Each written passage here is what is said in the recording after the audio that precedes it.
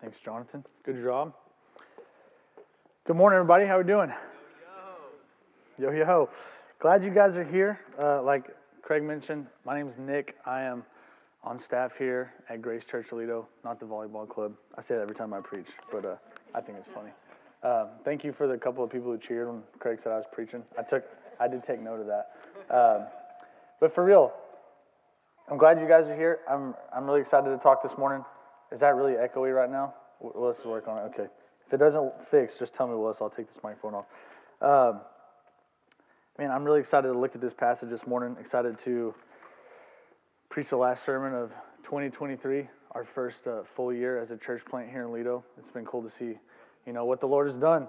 What the Lord has done through Pastor Matt, through each of you, through the way you guys serve, through the people He's brought here, the new families He's brought, and this is just the beginning, right? We didn't plant for a year, and we're moving somewhere else, as Trent likes to joke about. But we are excited to see what the Lord does as we continue to plant roots here, as you guys plant roots here with your families and all those things. So I'm excited to get going. The last time I got to preach was the Sunday after Thanksgiving, and I think I mentioned that I had a great Thanksgiving. I probably gained 10 pounds. And I'm afraid to say I have the same report for Christmas as well. It means it was a good Christmas, though. So that means I'm hitting the New Year's resolutions extra hard this year, though. I'm sure each of you guys maybe have some New Year's resolutions. I'm not going to get too much into that, but hopefully, there's some areas where, hey, I want to change, I want to do this, I want to read more books, I want to work out more, I want to exercise, spend more time with my wife, my family, fill in the blank, right? I always get really excited about this time of year. I get excited about those things until about January 28th, But for real, I'm excited. I'm really excited about a couple things. I'm excited about our rallying cry for this year. Like Craig said, our rallying cry last year was, we are humble before and joyful in Jesus.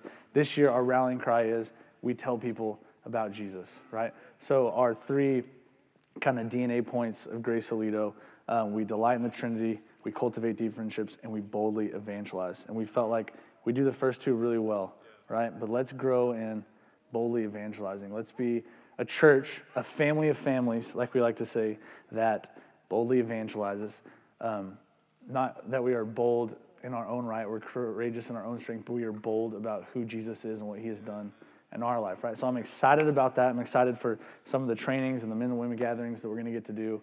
And excited to grow in that together. And I'm also really excited about the reading plan, GCA 365, right? And thinking about all of us, whoever chooses to join in, a family of families going through the same scripture together on a weekly basis, and letting that not be another checklist, another to-do thing, but something that we get to rest in and something that gets to wash over us as scripture was intended to do, right? So I'm really excited about those things, right? But what I don't want us to do is get caught up in a checklist mentality or go, do, right? Because I think there's a pendulum of like this New Year's resolution kind of mentality of, or even spiritual disciplines, if you want, of I have to do these things.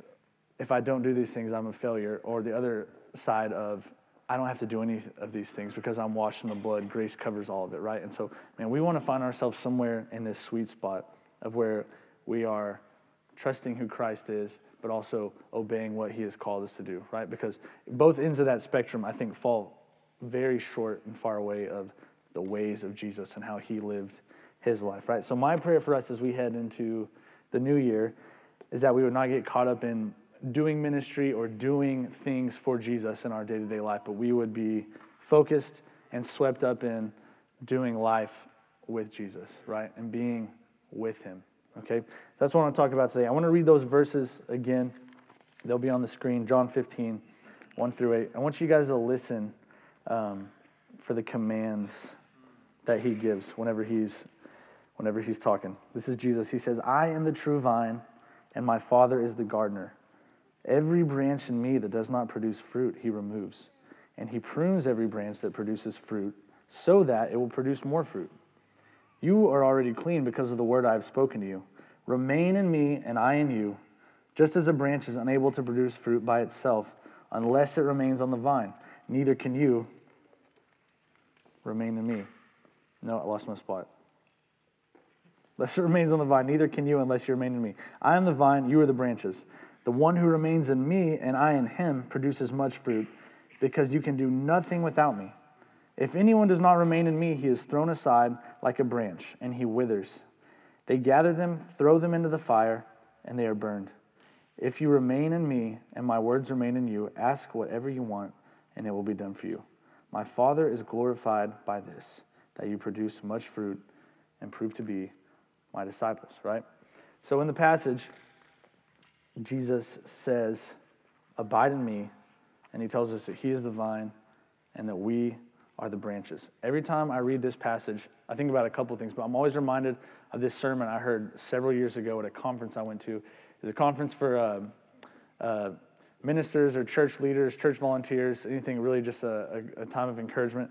And a pastor named Kyle Idleman, who some of you guys have probably heard of. He's an author as well. He wrote a book called Not a Fan. It was pretty popular. And he was giving this talk really just to encourage people in ministry, whether that was vocational or volunteer basis. And he was talking about how, man, he wanted to sit down and come up with a motto, or I think he used the word mantra, for his church. And he sat down with a guy who did that for a living for sports players and sports teams, something that people could repeat and remind themselves in specific moments or instances that would be beneficial to them to help maybe correct an error that they had repeated or something that they could grow in, right? And so as he was working through this, he came up with this mantra for the church, and he shared it with us. And I'm not here to give us like a mantra or anything. I'm not in charge of the church. But I did find it to be extremely beneficial for me during that time of my life, that season of my life, and even now, that I often fall short of and have to run back to time and time again. But he didn't go super in depth into the scripture, but he basically said, and I was expecting like this long motto or something that's going to be really profound, and all he said was, be the branch. Be the branch, right? And he said that, and at first I was like, oh, I thought it was going to be like something profound I've never heard. But as he explained and went into it, man, it made a lot of sense to me, and it became more and more profound and more deep, right? And so we're going to talk about that for a little bit. What does it look like to be the branch? So first off, in order to be the branch, we need to quit focusing on production and start focusing on connection. Okay, what I mean by that is quit focusing on what am I going to do and start focusing on what has Jesus done and how do I be the branch? How do I remain connected to him, right? Because what we end up doing, we get caught up in verse 8 where Jesus says, my Father is glorified in this, that you produce much fruit and you prove to be my disciples, right? So my brain, my legalistic, grew up in a salvation by works kind of brain was, okay, easy. I just got to produce fruit. I got to produce fruit. I got to prove to be his disciples. What do I need to do to change? How do I need to change the way I'm living? What do I need to do better to make sure that I start producing fruit, right? That's where my brain goes. And I start thinking, okay, I'll do this. I'll start reading my Bible more. I'll start telling more people about Jesus. I'll start doing this. I have to do this. I. You see the pattern, right? I get caught up in that. I think we do that a lot. We get so fixated on the fruit. We get so fixated on the product that we end up getting, frustrated and stressed and, maybe even starting to doubt our relationship with the Lord when we don't see fruit. God, what am I doing wrong? Where am I messing up? Why do I keep falling into this sin? Why do I keep falling short here? Why do I keep yelling at my kids? Why? What is it, right? What is going on? The problem is, we have it backwards, right? We get so caught up in the fruit, but no matter how disciplined you are with your scripture reading, no matter how frequently you pray, no matter how many people you tell about Jesus, right? All these things are good, and all these things that whenever I was younger, I felt like I just had to do them or else God didn't love me, right? When we have it backwards, when we're focused on the product, it doesn't matter how well we do them or what we're doing right if we don't get this one thing right, which is being connected to Christ in a relationship with Jesus, right? And I'm not dismissing reading scripture or any of those things, right? Don't hear me say that. I'm going to talk about those things more. But when we get it backwards, those things are not ultimately what satisfy us, right? So before we can ever worry about production, we have to be worried about connection, right? So you have to ask yourself this morning, right now, am I connected to the vine, right? Because if I'm not, that has serious consequences, whether it's a temporal thing or it has always been that way. You've never had a relationship with Jesus, right? So obviously you have to, one, put your faith in Christ, put your faith in his finished work on the cross, right? Trust that there's no amount of righteous deeds or acts, which our righteous deeds are referred to as filthy rags, right, before the Lord. There's no amount of righteous deeds or things that God has called us to do that we can do on our own to be deemed righteous, right, or to produce that fruit on our own, right? There's no amount of strength we can muster up to do that. So that's first. And second, the am I connected to the vine it's not just am I a Christian, right? It goes deeper than that. Are you daily communing with the Lord, right? Not are you perfect, not do you have it all figured out, not did you stop sinning 3 years ago, right? That's not what I'm talking about. But do you engage in a relationship with Jesus? And when you do, how frequently do you do it? You know, does he know what you're struggling with, right? Obviously he knows, right? But have you told him? Jesus wants a relationship with you. He wants to talk to you. He wants you to tell him what's going on. So have you told him? Or are you carrying your struggles alone, right?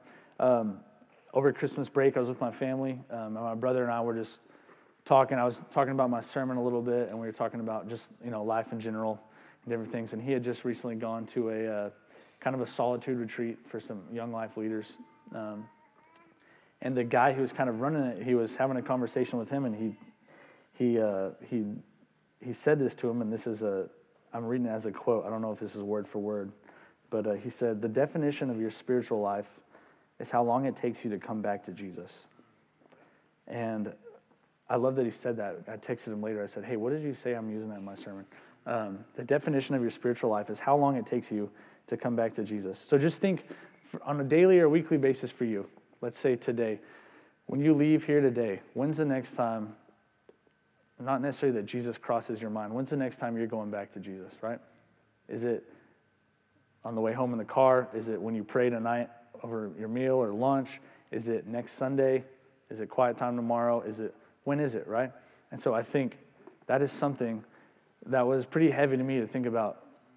Man, I can tell how frequently I'm going back to Jesus is a lot of times affecting how I'm living. Not how life is going for me, but how I am living my life, right? It doesn't affect my circumstances, but it affects how I'm living in the midst of those circumstances. So to be the branch, we have to go to Jesus, right? We got to focus on connection, and we have to go to Jesus. Because like I said, Jesus wants you to bring those struggles to him. He wants to be connected to you. He created us that way, right? He created us to need community. He didn't create us to carry our struggles or shoulder our burdens on our own, right? One of my favorite scriptures, Matthew 11, 28 and 30 says, come to me, all of you who are weary. This is Jesus talking, weary and burdened, and I will give you rest.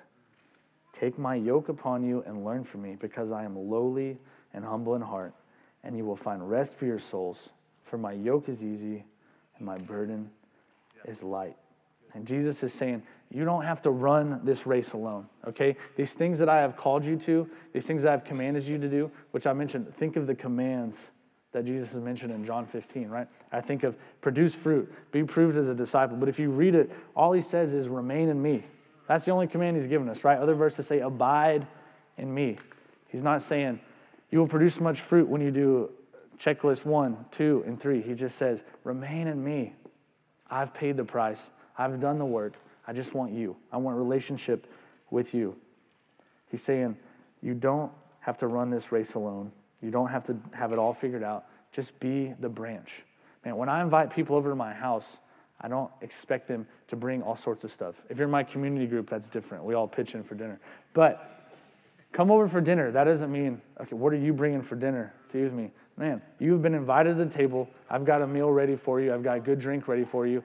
I just want your company. I want to enjoy time together. Jesus has a place at the table for you. He's invited you in the exact same way. He doesn't say, Make sure you've got this on your checklist, on your packing list, whatever.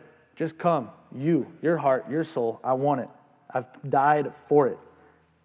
Just be the branch. Just remain in me. Stay connected, right?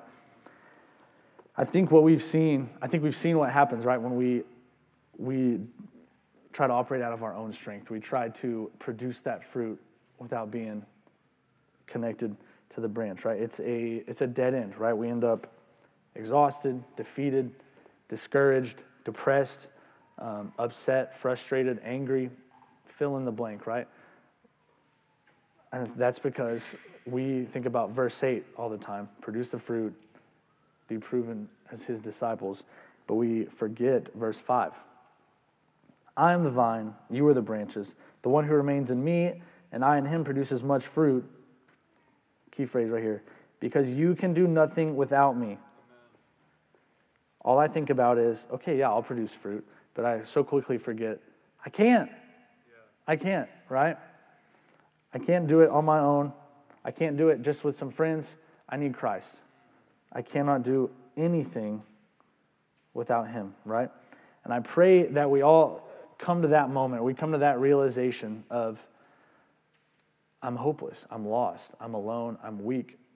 I cannot do anything on my own, right? Because it's in those moments when you're at rock bottom, when, man, there's nowhere else to look but up and see, God, I need you. Man, in those moments when no matter how successful I am in business or how healthy my family is or whatever, it's not enough. It doesn't satisfy. It's not going to get us where we want to be ultimately. We say, I need help, right? And I know for me, it was an early morning in a conference room at a church in a Bible study that was led by one of the church pastors when I was in college, that I was actually on staff at the church as an intern ministering, and I realized, I don't think I've ever given my life to Christ. I've been operating out of my strength for years and years and years, and I cannot do it anymore. And it was the most humbling moment of my life, where I had to say in front of a room full of people who I had known and had earned their respect as, at least I thought, as someone who was a man of God who ministered to youth students and other things. And in that moment, my pride, not just in that moment, but moments that the Lord was leading up to, had just chiseled and chipped away at that pride that was so stubbornly holding on to. No, I'm okay. I'm doing look at all these things I'm doing. Look what I'm doing, right? And it was in that moment in that conference room, I said, I don't think I've ever given my life to Christ. I need to do that right now, with tears. I don't even know if anyone can understand what I was saying, but it was in that moment, man, when I finally stopped relying on myself, stopped trying to do it on my own, stopped trying to rely on my own works, and saying, man, if I just get back to reading my Bible again, if I just keep leading these Bible studies, I'm gonna start feeling it again. I'm gonna be good. God's going to not be disappointed in me. He's gonna love me. No, man, I finally said, enough is enough, and I put my faith in Christ. I turned to him, right? And I quit relying on myself. And that's the other thing that really stuck out to me when I thought about being the branch, man. To be the branch, we have to be completely dependent on Christ. Just like a literal branch is dependent on the vine, or a branch is dependent on the tree itself to have life, to be nourished, to bear fruit, right? There's no difference. We are the same way with Christ. If we are not connected, we are dead, going to be gathered up and tossed into the fire, all right? One of my favorite quotes about dependency, Craig knows exactly what I'm about to say, so we quote it to each other a lot, I feel like. If dependency is the goal, then weakness is the advantage. I've heard it quoted by a lot of people, so I didn't know who to credit it to. But dependency is the goal, then weakness is the advantage. If our goal as Christians is to be dependent on Christ, dependent on the Lord, then our weaknesses help us get there, right? If dependency is the goal, then weakness is the advantage, right? And so that's first off, that's a big if, right? Is dependency the goal? Is your goal to be dependent on Christ? right? Ask yourself that. Or is it to be happy? Is it to be financially comfortable? Is it your goal to get this job or to live in this house, to live in this neighborhood, for a healthy family? Is it for, what is it? What is your goal, right? If the goal is to be dependent in Christ, to become more like Christ, I can tell you what Jesus didn't do, right? He didn't do it on his own. When we think of Christ, I think what we often go to is God, powerful, the miracles and wonders that he performed, that he did, that he showed the disciples, that he showed the many people, that we would look at and say, yeah, he is God. He walked on water. He turned water to wine. All these different things that the Lord has done that we find miraculous, unbelievable. We go to that, right? We think of his power. But what I love is that Jesus was extremely dependent, right? He did not view himself in that same light. He viewed himself through the lens of humility, right? In Paul Miller's book, A Praying Life, which is a book about prayer, he has this one line in there where he just says, Jesus was the most dependent person who ever walked the face of the earth. And when I read that through my lens of, man, Jesus is powerful. He is the name above all names. He's the King of Kings, which is all true. But when I read that and really thought about it and sat on it, Jesus is the most dependent person who ever walked the face of the earth. Man, I was kind of floored to think about the way Jesus viewed himself and the way Jesus viewed the Father, right? He knew this was true, right? He said it in verse 1 of this passage. Jesus is the vine. He says, I'm the vine, but my Father is the gardener. My Father is the vine keeper, right? He understood the Father's role in all of this, right? And how often do we see Jesus go to the wilderness, go to the desolate place, to be alone, to be in solitude, to be in silence, to be with the Father, right? He knew he couldn't do it on his own, right? He was fully God, yes, but he was fully man, and we're often too quick to forget that, right? Just as we are walking around in the flesh, he was tempted in the exact same ways as we are by the devil himself. I don't know that any of us can say we've been tempted directly by the devil. And he never sinned. He was perfect, without blame, without blemish, because, not just because he was God, because he was completely and fully reliant upon the Holy Spirit and the Father, right? He did not do it in his own strength, but he frequently and often went to the Father for help, prayed to the Lord for guidance, went to him to be with him, right? Not so he could check off, okay, I did quiet time today. And that is where he pulled his strength. That's where he pulled his power from, was from the Lord. Jesus was completely reliant upon him, right? And if Jesus was reliant on the Father and the Spirit, how much more so should we be, right? I'm talking to myself right now, right? I'll confess to you, even there were plenty of times over Christmas break and during my writing of this sermon where I operated out of my own strength, right? Where I should have stopped, I should have prayed, Lord, give me what you want me to say. But rather, instead of maybe looking for what was most effective, I was trying to be efficient, right? And so I'm not innocent of that by any stretch of the imagination whatsoever. But if Jesus was relying upon them, how much more so do we desperately, every day, every hour, every moment, need our Heavenly Father to intervene for us, right? In life and death, but also in the way that we walk, the way that we talk. We can do nothing that is righteous or of eternal value without him. We just can't, right? And he says it clearly. You can do nothing apart from me. So what if 2024 was remembered for you as the year where you stopped telling God, hey, I got it, okay? I got it. Like, I'm going to keep doing my Bible study.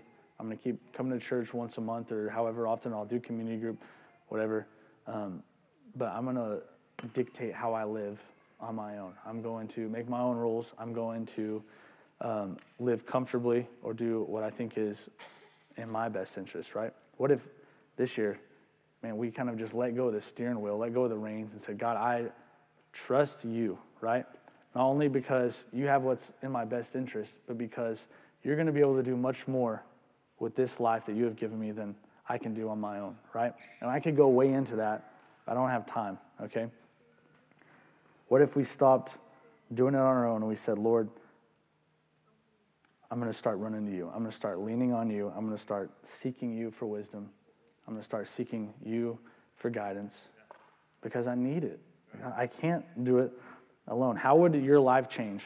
How would your day-to-day change? How would the way you spent your time change? How would the way you interacted with other people, with your family members change, right? If we were completely dependent and reliant upon the Lord, how much easier would it be to tell people about him, right? How would that change? And so the question, I think, naturally becomes, how do we grow to depend on Jesus? If we want to be the branch, how do we focus on connection over production? How do we do these things, right? Practically. What is fruit practically, right? I keep saying fruit. How do we do that, right? Because it doesn't just happen naturally. We don't ever have just an accidental drift towards holiness, right? That's not the way it works. It's the other way around, right? You've heard the old story of the farmer and his wife who's got this single cab truck, and the wife always sat in the middle. And over the years, she started sitting by the window, and she said, why don't we sit next to each other anymore? And the farmer said, I haven't moved, We're the same way, right? We naturally, because of our flesh, because of this broken world, we are drifting the other way. We are drifting from the Father. And so we can't hope to, by accident, come closer to the Lord, right? Because it's not going to happen, right?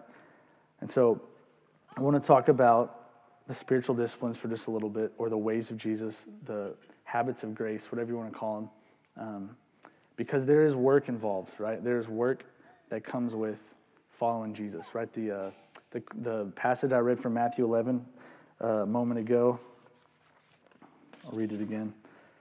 Come to me, all who are weary and burdened, and I will give you rest. Take my yoke upon you and learn from me, because I am lowly and humble in heart, and you will find rest for your souls, for my yoke is easy and my burden is light. So the yoke, you guys probably know what it is, but it was a working tool, right? You would put 2 ox or 2 cattle together, so that way, as you were plowing, the one wouldn't get ahead of the other. They would remain side by side. And so it's an instrument of work. And so Jesus says, take my yoke. Be yoked with me. Not, you're going to do this, or just come sit over here, but I'm yoked here. Jesus is beside me. You're with me now. Come with me. Take this yoke upon me. My yoke is easy, my burden is light. And so thinking about it from that standpoint, I've got a quote I want to read from one of my favorite books, Ruthless Elimination of Hurry. I added to my notes after I'd already typed and printed them out, and this is too long to write by hand, so I just brought the book up here. It's on page 86 if you want to follow. But listen to this. This is a quote in the book, Frederick Dale Bruner. So this is not from the author, but he's quoting this guy. He's a scholar of the Gospel of Matthew. So he's talking about the easy yoke, the paradox of the easy yoke. He says, a yoke is a work instrument. Thus, when Jesus offers a yoke, he offers what we might think tired workers need least. They need a mattress or a vacation, not a yoke. But Jesus realizes that the most restful gift he can give the tired is a new way to carry life, a fresh way to bear responsibilities. Realism sees that life is a succession of burdens. We cannot get away from them, right? So in reality, life is one problem after the next. Let's just be real, right? Christmas vacation's great. Got to go back to work this week. And in school, it was summer vacation. I'm so happy. This is going to be the best eternity. And then a week later, school starts next week. There's always a problem, right? And those are silly things, but something always comes up, right? And you guys know that. Realism sees that life is a succession of burdens. We cannot get away from them. Thus, instead of offering escape, Jesus offers equipment. Jesus means that obedience to his Sermon on the Mount, his yoke, will develop in us a balance and a way of carrying life that will give more rest than the way we have been living. Man, I love that. Jesus doesn't offer an escape. He offers an instrument, a tool, a way to walk through this life that is one problem after the next because of our father Adam, because of the sin that has been introduced, because of the brokenness and the hurt. That is a very real reality. We have a way to walk through life, right? He offers us his way of life, the ways of Jesus, the spiritual disciplines, right? And I know that can sound confusing because just a minute ago I said it doesn't matter how well you do these things, it's not going to be enough, right? So don't get me confused when I say that, because yes, those things in themselves won't solve the problem, right? Because the spiritual disciplines, the things that God has called us to, being in the Word, spending time in prayer with Him, journaling, fasting, giving, all these things, those are a means to an end, right? But often, like I said, we are focused on the fruit. We are focused on those specific things, right? If I just do this more, if I just, spend more time in the Word, have a stronger prayer life, if I just start giving more in the plate at church, right? If I just maybe fast every now and then, continue filling those blanks, right? We get it backwards, right? Those are supposed to be a means to an end. Those are not an end of themselves, right? If you go to a vineyard, you look and see lots of rows of grapevines. You'll see trellises holding them up, keeping them in a line. The trellis will keep the leaves and the vines off the ground. It will hold them up so the leaves can get sunlight, helps the plants grow. But listen to this quote about a trellis also from this book. I wrote this one down. I think it's on the screen as well. The point of a trellis isn't to make the vines stand up straight in neat rows, but rather to attain a rich, deep glass of wine. It's to create space for the vine to grow and bear fruit. And unlike other types of habits, the practices of Jesus aren't just exercises for your mind and body to grow their willpower, muscle, and cultivate character. They are far more. They are how we open our minds and bodies to a power far beyond our own and affect change. This is why we read God's Word. This is why we talk to Him. This is why we pray. This is why we fast. This is why we obey His commands, right? Not so that we can keep everything in nice, neat, straight rows. Everyone can say, man, look at Craig, look at John.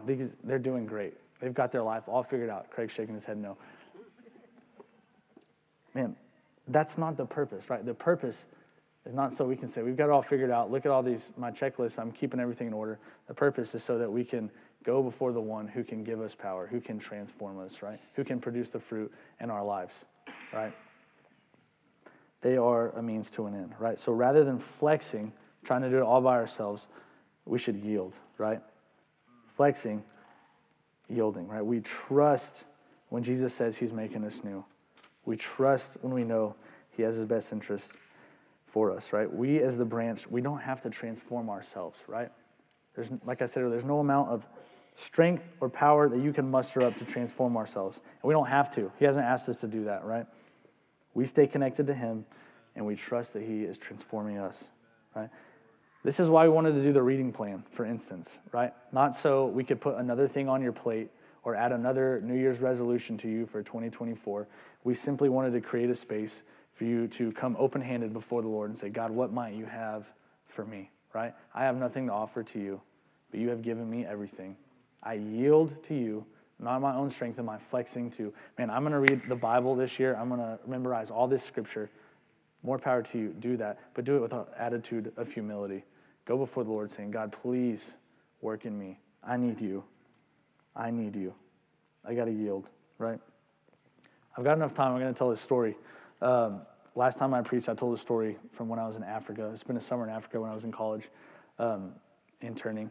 And one of the things that we would do while we were in different villages there, we would dig water wells. And so the process would be, we would dig 2 6-foot pits.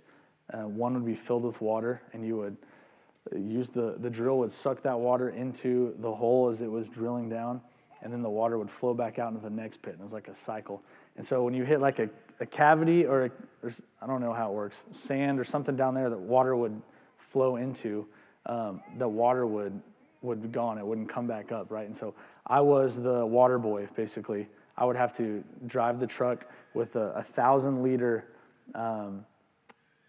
water drum in the back, and we would drive about a mile to the river, and we would turn on a big water pump, fill it up. It was a whole ordeal. It would take about 30 minutes each trip, and then we would drive back. It's 1,000 pounds of water in the back of the truck, right? And so this time of year, it's the dry season, so the riverbanks are about half a mile wide.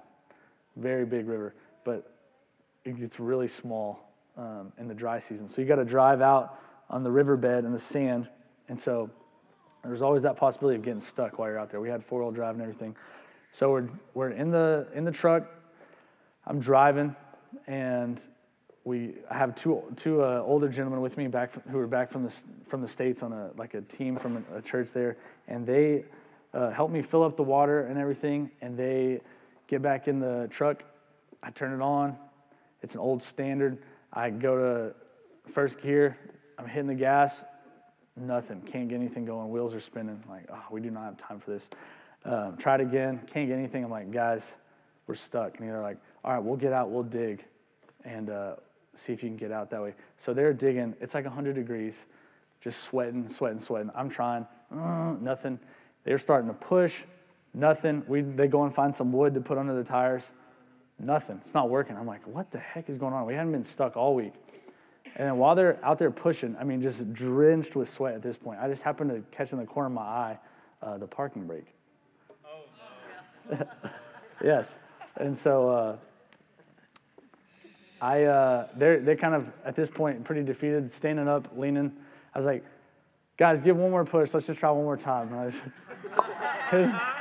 And it works. I didn't have the courage to tell them until later that night, because let them cool off and get a meal in them a little bit. But obviously, we got out of it and we were fine, right? And I was like, oh my gosh, dude. I felt bad, right? I felt really bad, obviously. But I say all that, man, to allude it to this, like bring it back in, that, man, we so oftentimes are digging and digging and digging to no end, right? What we are doing, these works that we get so caught up in of how can I please the Father? How can I produce more fruit? How can I make the Father proud of me? Or how can I earn his love, right? As we are digging and digging and digging, man, it is futile, right? Nothing is going to come of it because our works are not enough, right? We are not connected to the power in those moments when we are thinking that way and we are trying to operate out of our own strength, right? And so rather than flexing, right, we need to yield. We need to, man, let go of the parking brake. Quit getting in our own way and stopping ourselves, right? Put your faith in the Lord, or, man, go back to the Lord. Trust that he is working in you, that he has a plan, a purpose. He has a desire for you. He hasn't called you to these things and asked you to do them on your own, right? He is yoked up with you and asking you, just come with me. Just remain with me, and I will take you where you need to go, right? So for some of you, it's just sitting still and asking God, what do you want from me, right? Some of us, we might have everything mapped out and planned for the next year, the next 5 years. I don't know. That's not, I just can't do that. But, a lot of us, man, we have plans. We know exactly what our next 3 steps are, right? Have we consulted the Lord? Have we asked him, God, what would you say about this? What would you have to say about my future? Where are you taking me? Am I going the opposite direction of what you're calling me to? Some of us, we just need to stop and ask. Figure out, what is he trying to show you, right? And then actually listen after you ask, right? For some of us, that's what we need to do to get connected again, right? And so maybe it's just taking a moment, stop trying to be his best child, stop trying to be the number one student in the class, and just be his child, right? And just rest in the fact that we have a creator, we have a king, we have a savior who has put you on this earth and has not left you alone, right? He has seen us in our sin, he has seen us in our brokenness, and he said, man, I'm going to intervene, right? And so he humbly comes to the same earth, broken, torn apart, and he breaks himself for us, right? So that we might know him, right? He wants us to be his. He has invited us into that family, into that banquet feast, not asking us to bring anything but ourselves, right? So quit trying to be his best child and just sit with him, just be his. And then for some of you, maybe it's putting your faith in Christ, yielding to the Spirit for the first time in your life. I don't know where each of you are, but I think the scripture is pretty clear when he says, what happens to the branches that aren't connected? Will wither away and will be tossed into the fire. If you believe what the Bible says, or you're at least interested or curious about it, I would take that statement extremely seriously, right? It's scary. I think it should be a little scary, right? Thinking about our eternity, right? There is a reality that we are in desperate need of eternal help, of help today, of help on the way home, of a Savior, of a Lord who is in control of all things, right? And apart from him, we can do nothing. So maybe today is a day you say, God, I need you, right? I hope it's the day, if you've never done it, and it should be the day regardless, that we are reminded we can do nothing apart from the Lord. God, I need you to take my sin. I need you to give me a new heart. I need you to save me. Lord, I need you to keep me from being cast into the fire. So what does that look like today? Let's pray. Father, we love you. I thank you so much that you are not a God who, expects